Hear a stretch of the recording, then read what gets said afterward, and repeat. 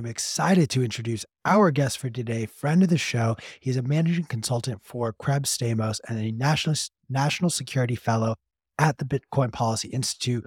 Most famously, however, he is best known for being one of the only two people on Twitter that P actually has push notifications for. Welcome back to the show, Matt Pines. Let's go, guys. It's a day, man. It's a day. How are you doing? How's the news treated you today? Good. Been busy. It's been in meetings most of the morning, so I'm not sure if there's anything I've been missing. Again, just another day in crypto land. Yeah, no, you haven't. Just another day in a bear market. Yeah, that's right. I was gonna send the feds out to grab Daquan from the live stream he's on. Yeah. Well, let's start there because I caught this news while we were on the commercial break, but right now there is a live stream going on a different channel. I don't want our viewers to go there, but Daquan is live right now, and I'm just wondering how, why, like, is he just like, I don't know anymore, man. Like they've got to just be the greatest trolls out there. The way they behave between SBF, CZ, Do Kwon, Mashinsky, they are just trolls, right? I mean, these people aren't exactly the best risk managers, so doesn't surprise me. How many of them got degrees from Lehman Brothers? That is a very subtle, just like slap across the face. I love it. Just shots across the bow. I also feel like what's going on here is, do you remember when they turned on the Large Hadron Collider, or when they were about to, and everybody was like, guys, you can't do this. It's the largest particle accelerator that had ever been built at the time. And they were like, maybe if you turn this on, it will tear a hole in the fabric of space-time, and we will all get sucked into a, Klein bottle, and we'll cease to exist. Or maybe it'll do some terrible thing to the space-time continuum. I feel like when they flipped that switch, we thought nothing bad happened, but instead what happened is we flipped into the upside down, and it's finally coming to roost. We're living through just the craziest possible timeline. What do you think? Yeah, I mean, as a lax physicist, pretty party to that line thing. In fact, Richard Feynman was a nuclear physicist on the Manhattan Project when he was relatively junior on that project. I think they tasked him with doing calculations to ensure that there wouldn't be like a catastrophic runaway chain reaction from the nuclear particle not in the atmosphere and incinerating all life on the planet. So he ran the numbers and thought that was unlikely, so they went ahead with the test. Do it live. It all worked out. Do it live. I mean, he was right. His math checked out. Earth still exists. Humanity continued. I do love that they were like, humanity doesn't progress without taking some risks. You're absolutely right. I also do just, Q gave you a fantastic intro, but I also just want to say, you have an incredible, I always feel like I'm fanboying whenever you come on. It's true, I totally am. But you have an incredible breadth of knowledge. And I would encourage everyone to follow Matt on Twitter. He posts some of the highest, I'd say signal, highest detail and most informed, just like streams of consciousness of anyone on Twitter. It's quite impressive. Speaking of which, I want to ask, what do you think people are sleeping on? You post about so much. What is something that over the last, let's say on a several week time scale, the last several weeks, what's the story that you feel like the average person or people in Bitcoin land are not paying enough attention to? Everybody's obsessed with FTX right now, but what else is going on as far as you're concerned?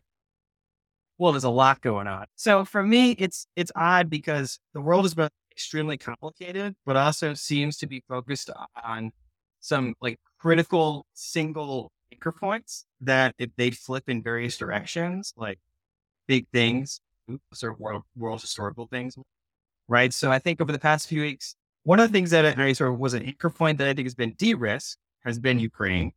So I think we reached sort of maximum danger in sort of the Russia-Ukraine situation several weeks ago. Then I think most of the news stories, if you sort of read between the lines, basically show that it's sort of heading for sort of a rough stalemate and, kind of jockeying for negotiations eventually. But there was a period, about a month ago when there was acute risk of escalation, even use of nuclear weapons. And that was freaking everyone out. How do you think? Yeah. How do you think that at that point that could have played out? You mentioned sort of nuclear weapons. What was the pivotal moment there? Or what were the two possible paths and then what changed in your mind? I mean, this is all looking through the mirror darkly. It was really over Kherson and exactly how quickly Ukraine would be able to move in, whether that position would collapse and overall kind of negotiations behind the scenes that was reaching a crux point. And Russia was, threatening very aggressive, very overtly and covertly to use tactical nukes. And, Liz Truss was personally checking the weather because she was worried about, radioactivity so absurdly going to England, which was never going to happen, especially with the low yield device, was indicative of the level of sort of the senior levels in sort of Western capitals that sort of was filtering out into the mass media, but sort of through a filter. And only we sort of pick up on it, after the fact. And I think now you're sort of seeing, stories come out about pushing, for Fox, Zelensky being open negotiations, this sort of grain deal that was, fell apart and then Turkey, no, Russia, got to get back in. Basically, the writing's on the wall now that they're sort of reaching combination. We're looking for like peak risk, right? We're sort of over the hump of peak risk. But now I think we're looking ahead, and that's sort of more acute situations, right? So I think first and foremost, it's a step back, right? Everyone focuses on basically like what the Fed does, because that effectively determines the macro environment for all assets. And I think the equivalent to that in the geopolitical scale is what President Xi does. And that's over a longer time scale. Now, I think, everyone has a take on the sort of Taiwan scenario. You can go down that rabbit hole, but from like a sense in which there's a lot of chaos, there's a lot of noise, there's a lot of events that occur.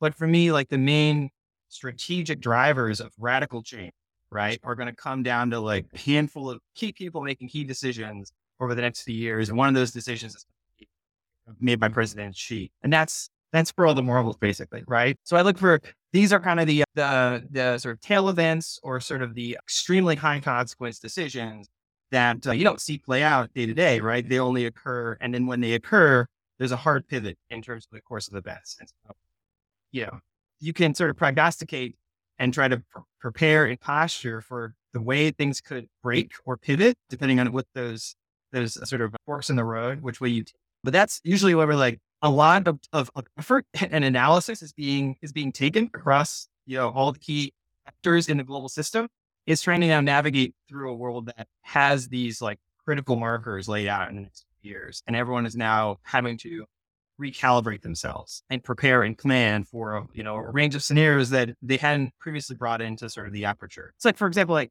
the stuff that I track, right, in the Bitcoin and crypto world, like these things seem seismic, like the CZ SBF thing seems like, oh my God, like drama. I mean, it's in the scheme of things, though, a bug hitting the windshield, right? Like, I don't really care. Tell me more about how our last 30 minutes of talking didn't matter. The counters, I mean, it's certainly relevant, right? I think it's, for market structure purposes, for consolidation, for, balance of power, who's getting liquidated.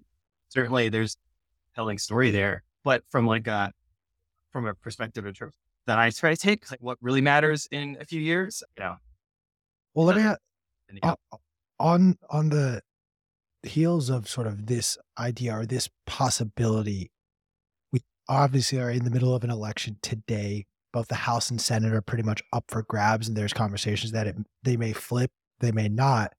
Can you walk us through, like, is there a scenario in your mind that is better served that the House and Senate be under this party's control in the event that something like this does come to fruition? Well, that's complicated. So point one on a China specific front, which I think is probably the most important kind of geopolitical topic, now and for the indefinite future, China is going to loom ever larger in sort of traditional foreign policy, geopolitical discourse, but it's going to become increasingly relevant to our political discourse, to our economic policy, trade policy. We're going to increasingly face, a more across the board economic warfare between the two countries that's going to have cascading impacts throughout different industries, sort of starting in certain industries, but it's going to expand. And eventually it's going to become, somewhat of an all-consuming competition, if not strategic rivalry between the two countries. And so that's going to bring it from kind of this relatively kind of domain-specific thing. Like there's the China watcher community and people who follow the 20th Party Congress and are, really trying to understand everything to do with the COVID lockdown.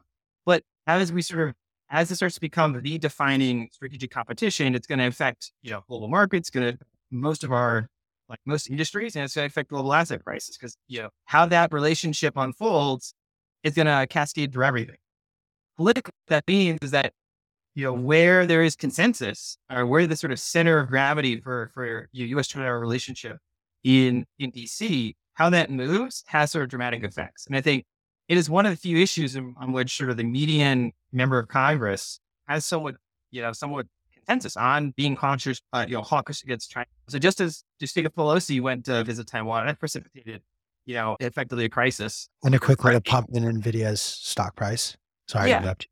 It's very likely that Speaker McCarthy, assuming the Republicans take control, he will also be visiting and will likely precipitate an even more sort of vocal reaction by the Chinese. So I just see this as a one-way ratchet, where sort of regardless of who's in power, there could be, and if you look to where the most aggressive moves have been made on that front, there were executive actions. So there's a whole suite of executive orders that have already come out. The most recent one was the set of measures taken against China's ability to access certain types of semiconductor technology, which is a very aggressive, somewhat unprecedented to essentially try to hobble the Chinese ability to advance technology in that area. There's going to be more coming on that front. It's going to be outbound investment screening to limit the amount of investment U.S. capital into China. It's going to be additional controls like we placed on other technologies, artificial intelligence technologies, quantum information technologies, energy biotechnologies. So there's a whole set of things that are going to continue to come out of the pipe. They're going to be executive orders, basically. How does that actually work, though? And apologies for asking such a basic question, but like in today's modern era, how does one country effectively stymie the developments in another country in that way? How effective are those types of strictures? So it gets quite technical on board the acronyms, but like this is as old as there has been global trade, as long as we had like industrial society. So if you go back to the British and the German rivalry that led up to World War I, the British tried to do something similar to hobble a rising German industrial power. They tried to put on effectively sanctions. And that worked pretty well, if I remember correctly, right? Yeah. It was great. Yeah, it worked out. I think actually it led to, these are somewhat semi-industrialized countries. 500,000 Germans died as a result. Holy shit. Like directly as a result of those blockades. I was kidding. Obviously, this led to World War II indirectly, but it's been a while since I read this is pre-war. Yes, in terms of like food issues, medicine, disease, that's a number I remember reading from an analysis I read a while ago. So I could be wrong, but then it was a severe like economic competition, and we all think that they were like chit chatting and then decided to like do World War I. Like no, there was like multiple years of like aggressive attempts to, measure short of war, mess with each other's economies. And that was done through several sorts of trade restrictions, import restrictions, their version of industrial espionage, et cetera. During the Cold War, we set up these things called these COCOMs, these coordinating committees with our sort of Western allies to, restrict the Soviet bloc's ability to access our technologies. And so all the major sort of aligned Western nations participated in these coordinating committees to say, here's the things that we will not sell to a member of the Soviet bloc. And we will have an inspection regime. We will have, essentially a bilateral relationship, to kind of force these things. And they did this with like chip technology. Like chips have been military technology since the beginning. They were coming out of World War II, the first computers being used to crack codes and was create integrated circuits, use them for guidance for ICBM. So like they've always been military technology. Actually, recently they become more consumer oriented in terms of the scale of their production, but fundamentally that we had these systems in place. It become a lot more complicated to enforce in a globalized system, and this is where the more recent actions I think are really going to be kind of a test case for how effective these can be in the current situation. Because, for example, chips, and there's a whole separate conversation just to have about the chips thing. We don't really make those, right? So we're not limiting our exports to China. We are trying to impose a global ban on China's ability to access third parties' technology because there's a critical intervening part of the supply chain that comes to the U.S. So we have, just like certain technologies for manufacturing and design, like critical inputs to someone else's production. And so we're basically saying, well, if you want access to this piece of the technology, the condition is that you don't sell the end product to China. There's a whole bunch of other enforcement regimes. It gets really complicated because a lot of our partner nations, Japan, South Korea, the Netherlands, that are critical members of the chip global industry, China's a big market for them, and China has positioned themselves as a key piece of that supply chain. And so you're asking folks like Samsung, who's a national champion of Singapore, I'm sorry, of South Korea, to, and I think South Korea is like 25% of their exports go to China. So it's like, it's a big deal for them to basically say like, we're going to take a hit because US tells us to. So these measures that were just put out were just US only. They were unilateral measures. They were quite restrictive across a whole set of domains, but really they require our allies, Japan, South Korea, the Netherlands, to really come on board, and haven't yet. And there's like a 12-month period that they sort of are hoping kind of work this out, get them on board and do some inducements, but it's a very complicated negotiation. But this is the game that we're in now, is really trying to, we went from, I think, strategic competition, which is I would say a word where you describe it like you are trying to just beat the other guy, but you're not trying to knock the other guy down. You're just trying to outpace and develop. That's what I think where we were up until recently. Now we're in sort of strategic rivalry where you're trying to actively hurt the other guy, but you don't want to take measures that hurt you. That's an interesting distinction. And then the next level up from here would be strategic enmity, ENMITY, where you're willing to take a personal hit as long as it hurts the other guy more. And that's fascinating. You get to sort of a negative sum, sort of spiral security dilemma. Like that's usually where you start going towards war. Can you repeat those three tiers one more time? Yeah. So strategic competition is sort of like you just focus on your own benefit, your own strengths, and try to outpace the other guy. Strategic rivalry is where you actively try to hobble the other guy and end run faster. And strategic enmity is like just tackle the other guy and know that you're going to take some hits, but like you try to hit him worse and make sure that he loses more than you. But you're willing to net loss in that scenario just to stop the other guy from hitting you. And that's sort of a dynamic you see in a lot of historical episodes. We have rising powers, trying to, paint their status quo sort of leadership. So yeah, so all these things that I see like with the global chessboard sort of stuff, so put us with like, we're all in this larger context, which is sort of and it's relatively recent kind of phase shift in the global dynamic that was sort of, I think, being long planned by the Chinese, but we're sort of shifting gears. They have had a multi-decade strategy, and there's a great book by Scott Kirk, a gentleman who's currently a National Council staff kind of director who wrote this book before he went to the White House called The Long Game. And he went through like, archives of Chinese materials to like say like, this has been their grand strategy, like laid out in hundreds of documents. And it basically first they need to block, like a blocking strategy, find your time, hide your strength, and just try and basically, mitigate to a certain extent the hegemon's ability to coerce you. But it's just a blocking strategy just to like, protect yourself basically when you're not that strong. Then there's a building phase where now you've at least, established, domestic economic strength, start to build out some of your military for just protecting your own littorals. And then you want to build on it. You want to, invest in more advanced capabilities, start to project some more strength in international forums. And that was kind of to the 2008, 2013 stage, building your capability, but still trying to like play nice on a global stage.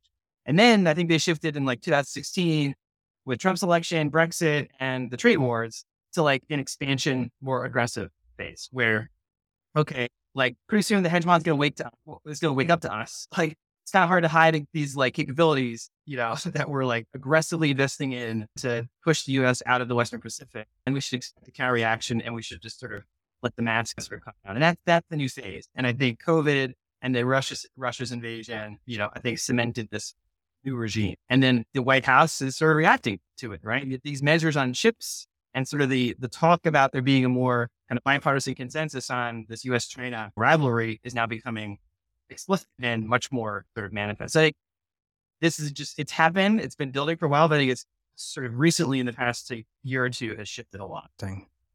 And that's, I think a lot, this is coming from like, usually starts in like the intelligence circles, like people who study this, like just study China, then in the DoD world, and then it sort of filters into the normal policymaking world, and eventually gets to like economic policymakers. And then once that happens, like once we start doing blanket bans on entire industries, then like the CEOs of big companies start to sort of like pick their ears up and like, oh, this is a different world than we've lived in for the past 20 years, where China was our growth market.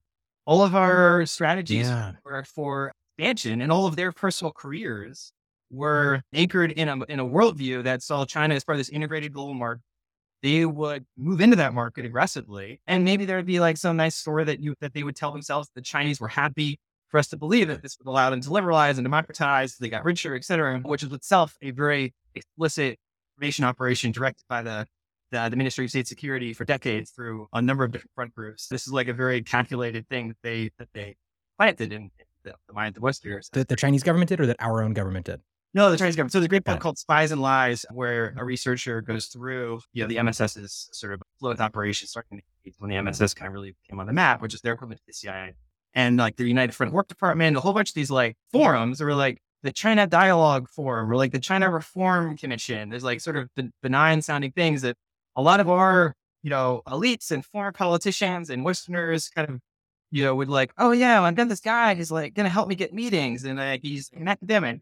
All MSS off, but they were really successful at basically convincing, like the Hank Paulsons of the world from Goldman Sachs and Treasury Department that, China was going to rise peacefully, it was going to integrate to the global system, and yeah, there had to be some accommodation and balancing power, but fundamentally, they would reform and they would open up. Right? That was the line, and a lot of this, corporate America and Western multinationals, that was a good story, but finally it was like a market, and it was like we need to dive into the market.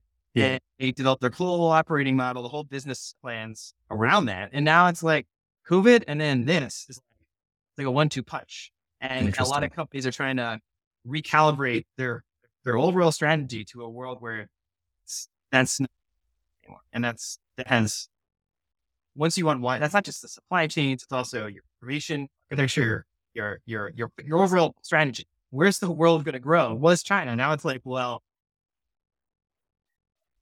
these are like icebergs. These are like cruise ships. They don't just like turn on a dime, but when they do, they don't take shit. Yeah. Hey guys, this is Q from Bitcoin Magazine Live. As the world moves increasingly towards the mainstream adoption of Bitcoin and other digital assets, Moon Mortgage will make it possible to materialize your assets in real estate.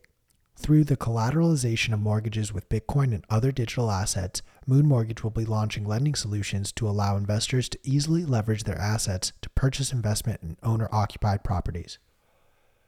Moon Mortgage's crypto mortgage will be launching soon for home buyers in Texas, Florida, and Colorado, and will be open to investors in most states across the U.S. for investment properties. Welcome to the future of mortgages. Visit moonmortgage.io today to register your interest and learn more. Moon Mortgage Residential is registered with the NMLS under number 235334. The Bitcoin Magazine podcast is brought to you by CrowdHealth. With open enrollment upon us, what if you didn't have to pay healthcare premiums anymore? What if you can invest in Bitcoin instead? With CrowdHealth, you could choose your doctors, put aside money for your health expenses in your own account, and even hold a large part of it in Bitcoin. Pay one low monthly total to fund an account that is yours. If a large expense comes up, CrowdHealth will crowdfund the bill for you to pay quickly. Go to crowdhealthbtc.com and use code BTCMAG and experience freedom from health insurance by utilizing Bitcoin. Right now through the end of the year, you can get your first 6 months for just $99 per month. Don't get stuck in a bad insurance plan again. Instead, go to crowdhealthbtc.com and use code BTCMAG to sign up. CrowdHealth is not health insurance. It's a totally different way of paying for healthcare. Terms and conditions may apply.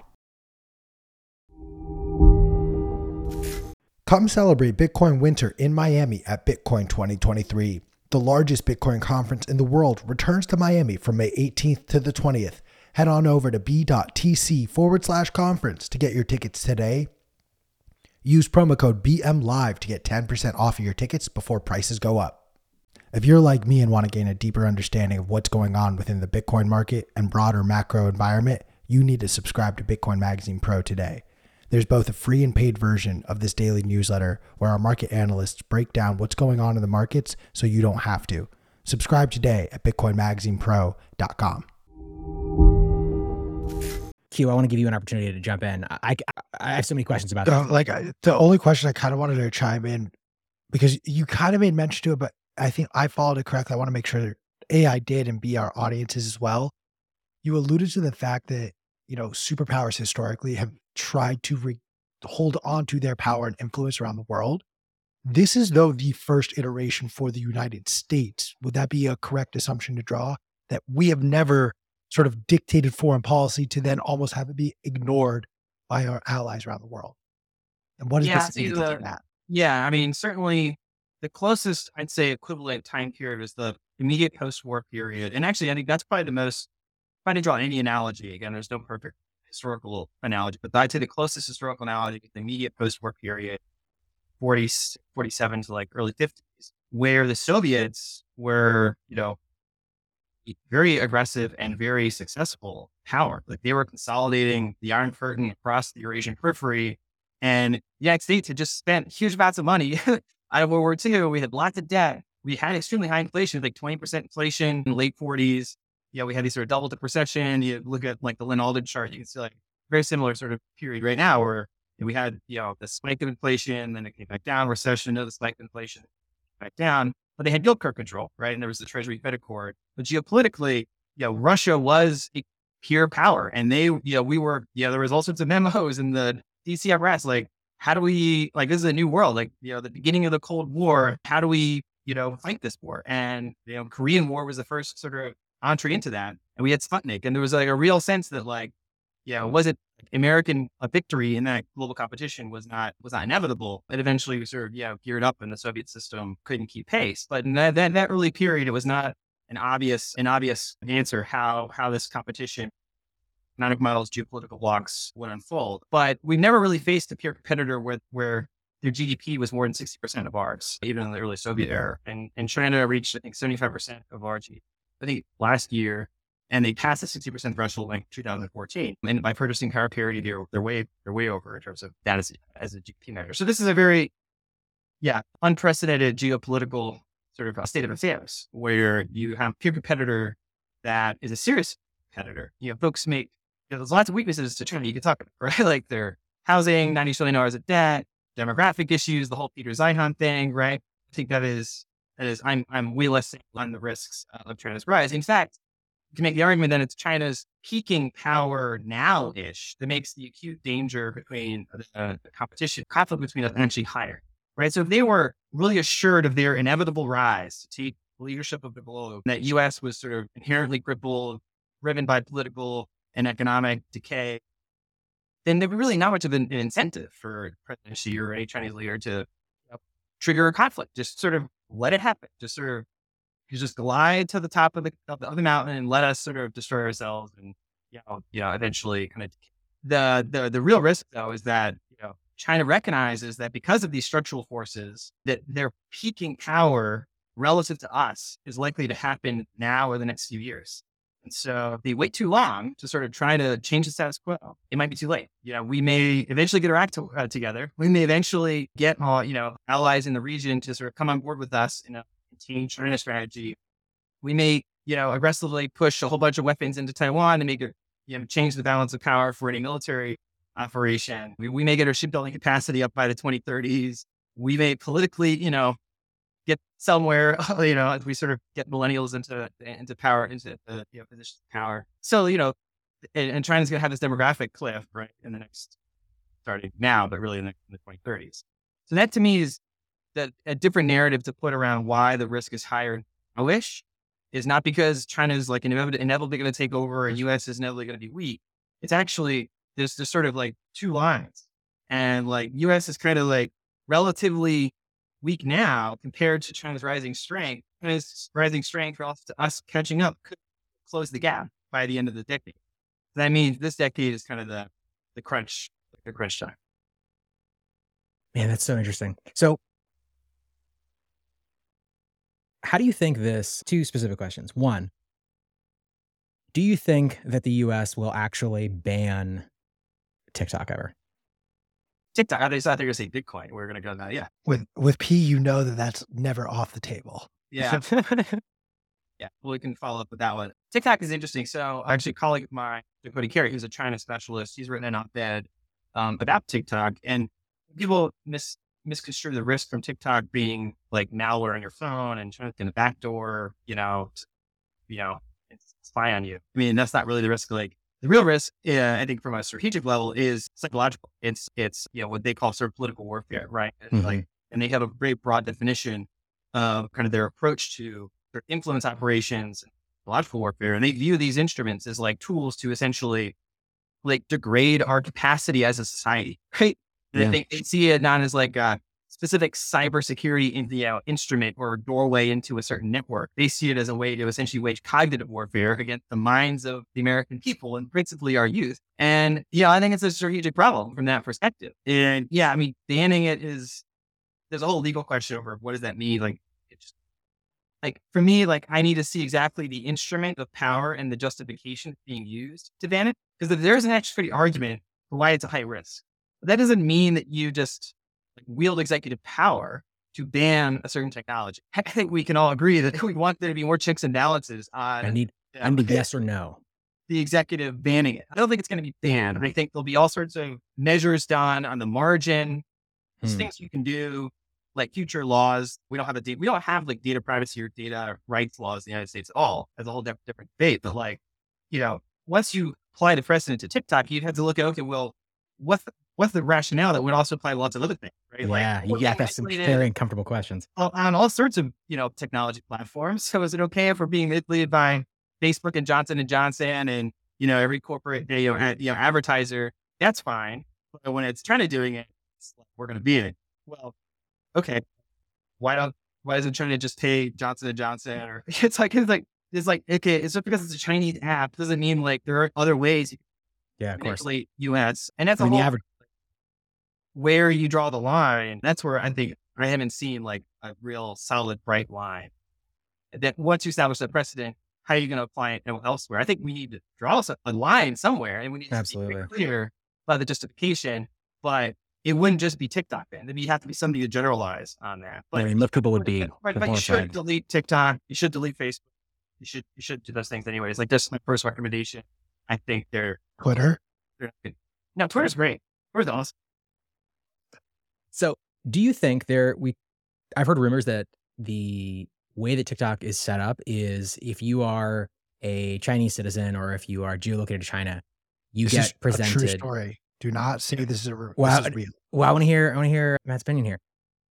That basically, if you are in China, if you're a Chinese citizen, you see much more study. Exactly. And math tips, science tips, like engineering tips. Actual, real, super valuable content. And if you are anywhere else, especially in the US, the claim is that you see just the absolute garbage. Yeah, exactly. Just distracting nonsense content. Do you have all the dance TikToks that you and I made last time we were together? Oh, of course. Those were quality. And if you tell me otherwise, Q, I will fight you. No, I'm curious. So is that true? Do you know?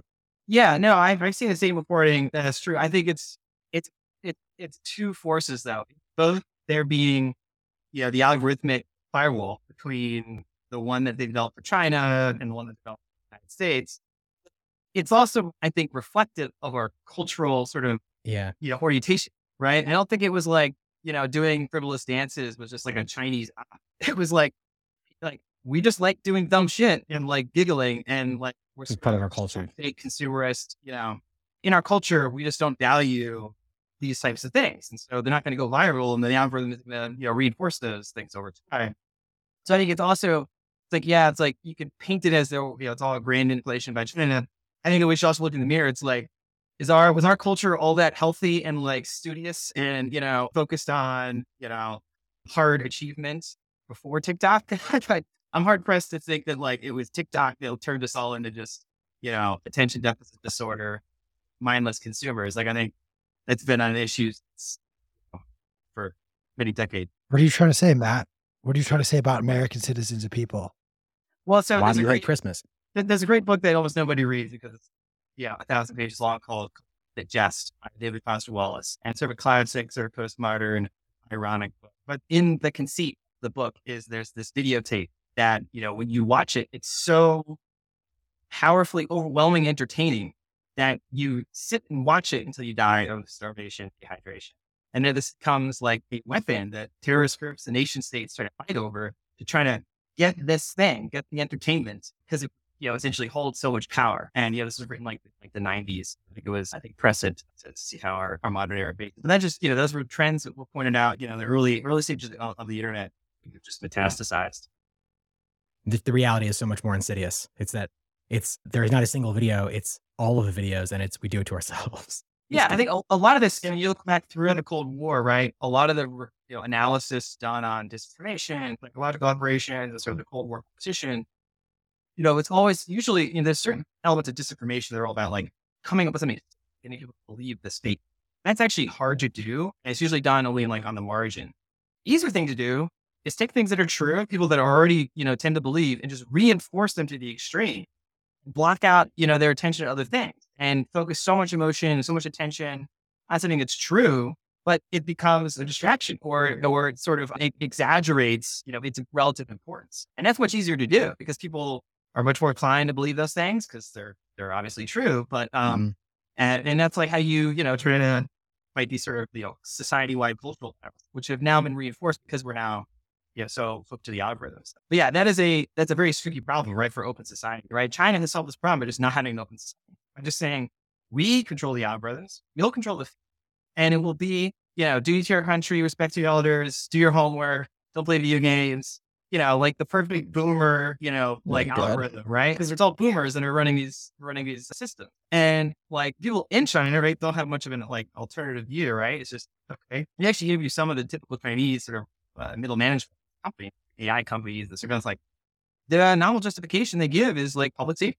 It's, these, look to the West and it's all decadent and they're, obsessed with video games and drugs and, we want to have a nice harmonious society. And, behind that is like the dark totalitarian food, right? That's ready to stomp on you, get out of your lane. But the public face of it is, it makes everything efficient, makes everything clean, makes everything organized. And you don't get this disruption. You don't get the chaos that you see in the West. That's the narrative of the propaganda pitch, which is compelling for some people, especially societies, where you're looking like to a respected model, like the third, like not, I wouldn't say the third world, the rising world, right? The developing and emerging markets are trying to look to which model they should follow. And that's a big competition that's taking place right now is, do we want to, are we going to, and they're worried, right? Like they don't want to have to pick sides in this split. They don't want to pick, they don't have to be forced to choose. Am I going to be in the US bloc? Am I going to be in the Chinese bloc?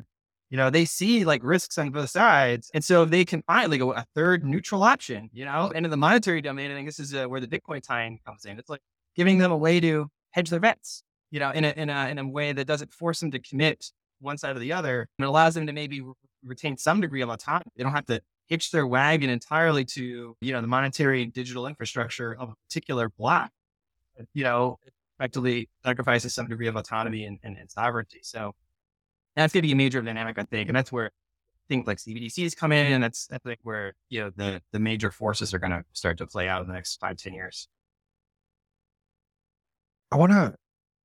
Can we come domestically for a second? Come back to our borders and, build that wall, worry about ourselves. On the tail end of this election, on the tail end of,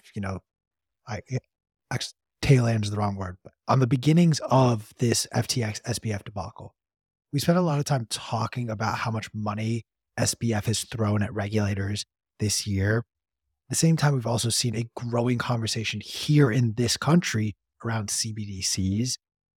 What are your expectations going into next year of how will regulators be handling the broader crypto market in particular? How will they be looking at things within our borders first? Yeah. So divided government, for one, usually means like legislative sclerosis, right? You're not going to expect much big, I think, packages to pass. If they do, I'd be surprised. But that just sort of means there probably isn't going to be much big legislation push. That's like my default is up. I know there is, one particular bill that's, been in the works for a while that is like an outside chance it comes up for a vote and it could come up in the lame duck.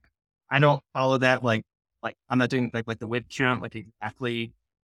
And people in a DC kind of ecosystem kind of can handicap that better than me. But it seemed like, I was like, it's an outside chance that something like that could be passed. I think in general, and you could probably see more executive actions in the intervening time that could be problematic for certain parts of the industry. There's been executive orders, obviously the big digital assets executive order that precipitated a whole bunch of these reports coming out from the executive branch. That I think across the board, if you had to like generalize, like the five was like latently negative towards the whole industry with like pockets of like surprisingly neutral to positive like paragraphs, right? And so it's like, it depends on like, what your bias is. Like you're looking for any grades of hope. You're like, oh wow, they actually recognize the value of like flare gas mining in the EPA and OSTP. report on digital assets energy consumption. And that's like, from being, but at the same time, they also cite, basically debris and digiconomists like 50 times. So like, in the net, right, it was more on the negative side than on the positive side, but there were surprising, I think like wins in some of the policy space. Big legislative action I don't see taking place now. There is an interesting, I was talking to some folks, it's like tactically speaking, right? Like Bitcoin politically, doesn't have a tribe, right? There's no like implicit like alignment between the Republicans and Democrats on Bitcoin. I think it's just sort of practically speaking, the current political mood has made kind of Republicans generally more favorable to Bitcoin than Democrats. Like I think that has sort of been the temporary axis of alignment. So that, net, right? I think you could see slightly more positive things coming out of a Republican House, but I don't think they'd be passed, right? It would just be kind of shifting maybe the tone of some committee hearings or certain amendments that, get softened a bit on the margin. But I'd say for like crypto more generally, right? Like it's not good that you have these effectively shadow banks, just like, taking each other out in public and precipitating overall, just disorder. I think like the market cap has fallen to a certain point where like major regulators don't see it as like a major financial risk in terms of spillovers.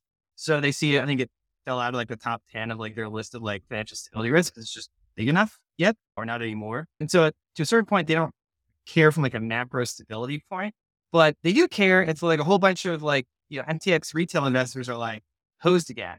And it seems to be like a pattern, right? Of like Celsius and, all these and Luna, Terra, like all these things seem to be blowing up. And guess what? Like the billionaires and the rich, VCs coming up just fine. And then everyone has, is in bankruptcy court for the next 4 years. Like not a good look, right? And I think just as an industry, it just seems like amateur hour, right? Like you just, and there are things you could do. There's things you could do proof of assets. You could do proof of reserves. There are things you could do to try to mitigate, market contagion and the sort of FUD driven panic shadow banking runs, which is what they are basically, right?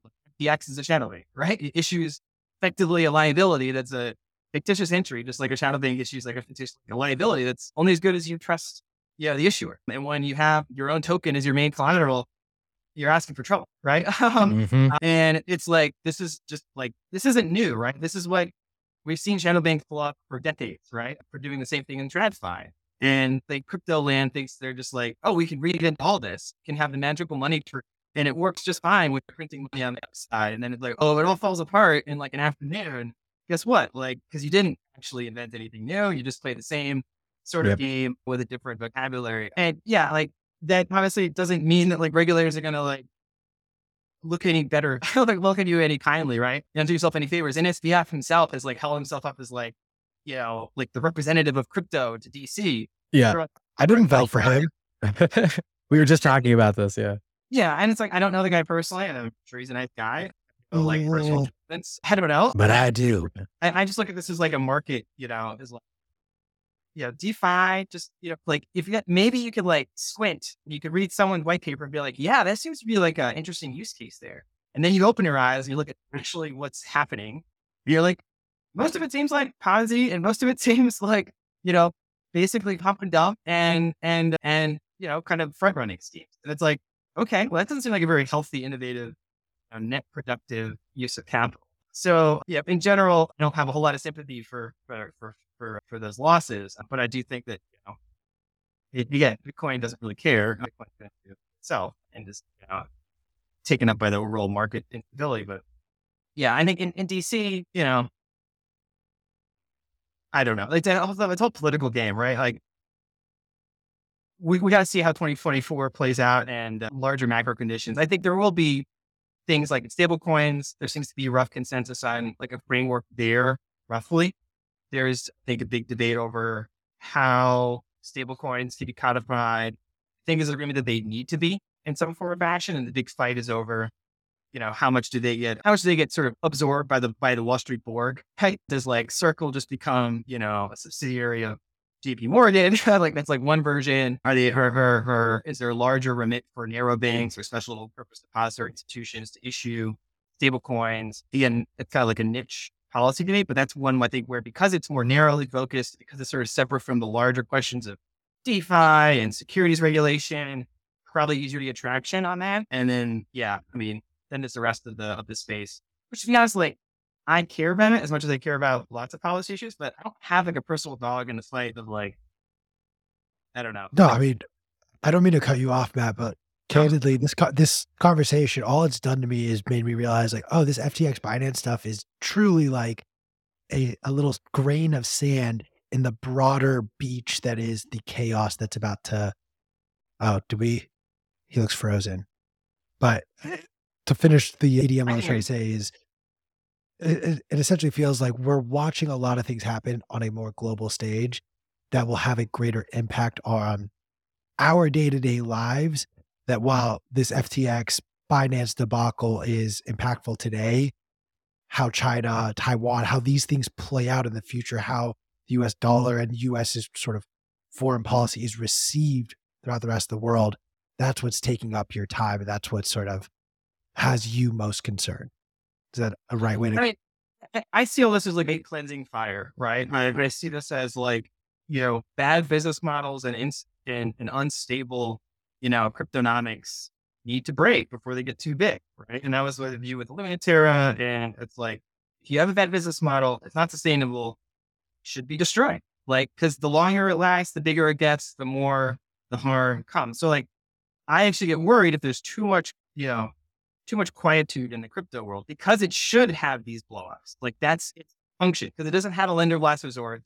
Just all shadow banks and all crypto euro dollars and driven by like pure, for the most part, of like 20 something dudes, right?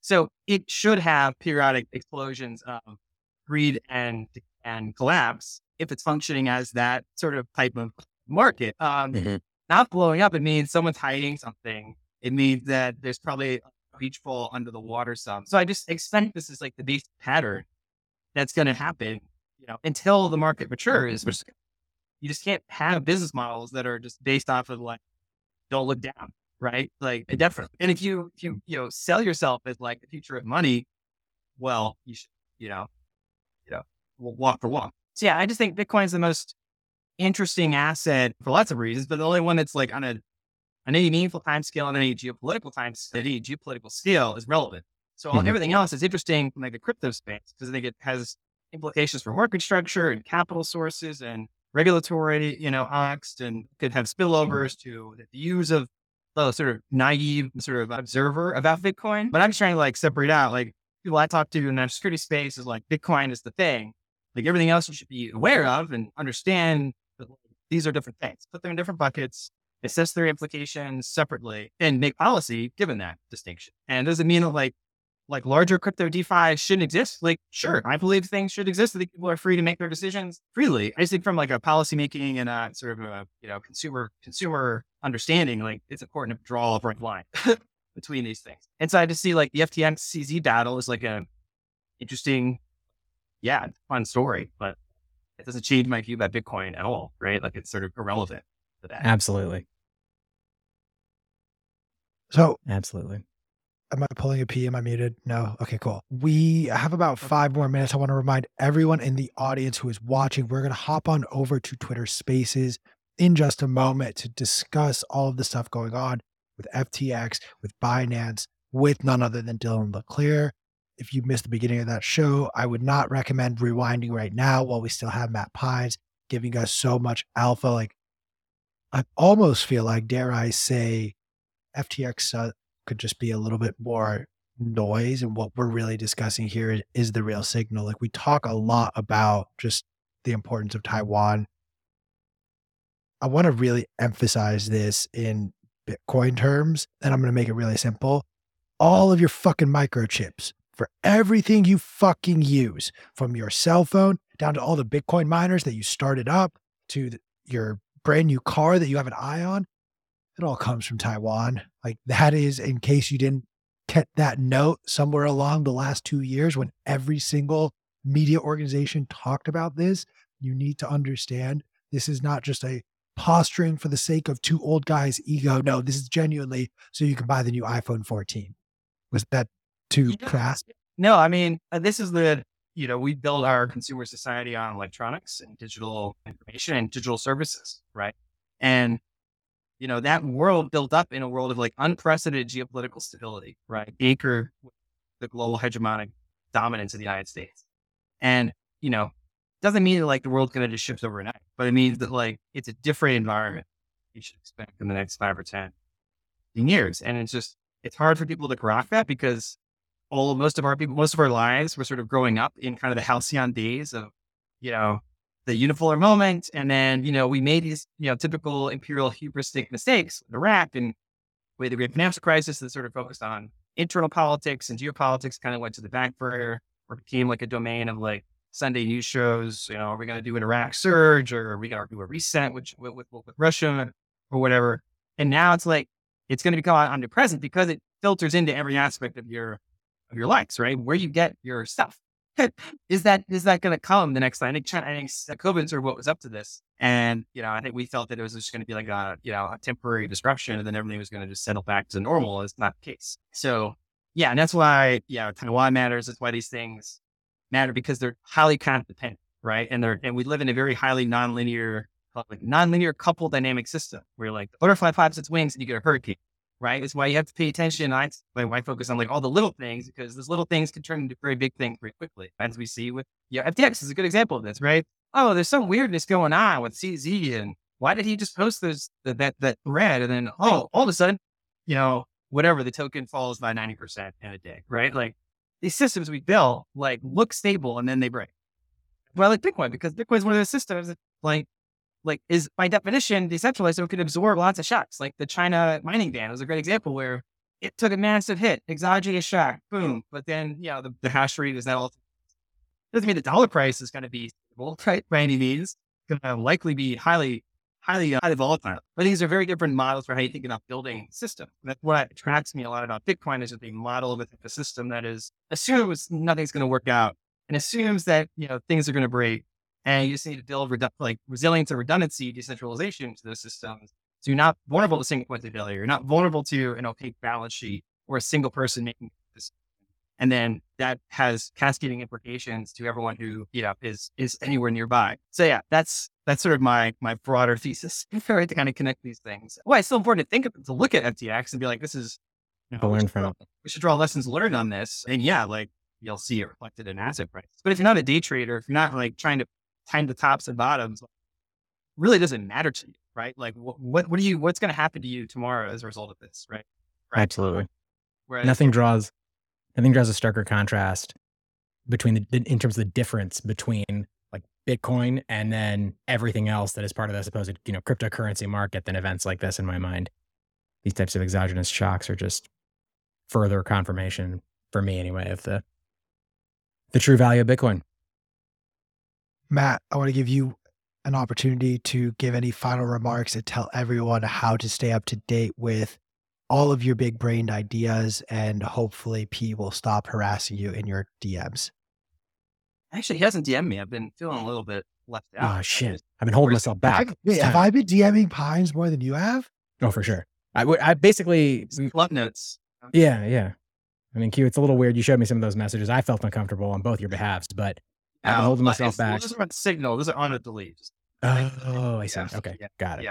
Gotta have OPSEC, bro. Yeah. No, I mean, hit me up at Matthew_Pines. I've been supporting BPI. So, check the website out of their btcpolicy.org. So David Zell, Greg McCarthy doing some great stuff over there. If you want to donate, go to the website. I'm sure they'd love to have some more funding to support themselves. I'll be at Pacific Bitcoin this week. I think I'll be on a panel doing some talking about something. And then, if you happen to be in a C-suite of a large multinational and you have concerns about geopolitical or cybersecurity risk, hit me up. And that's my day job. So thanks for having me. Awesome, man. I want to remind everyone as well that if you do not already have a ticket for Bitcoin 2023, you can use code BMLive to save 10%. You can also use code BMLive for everything else in the Bitcoin Magazine store, including in addition to the print magazine. We will see you tomorrow.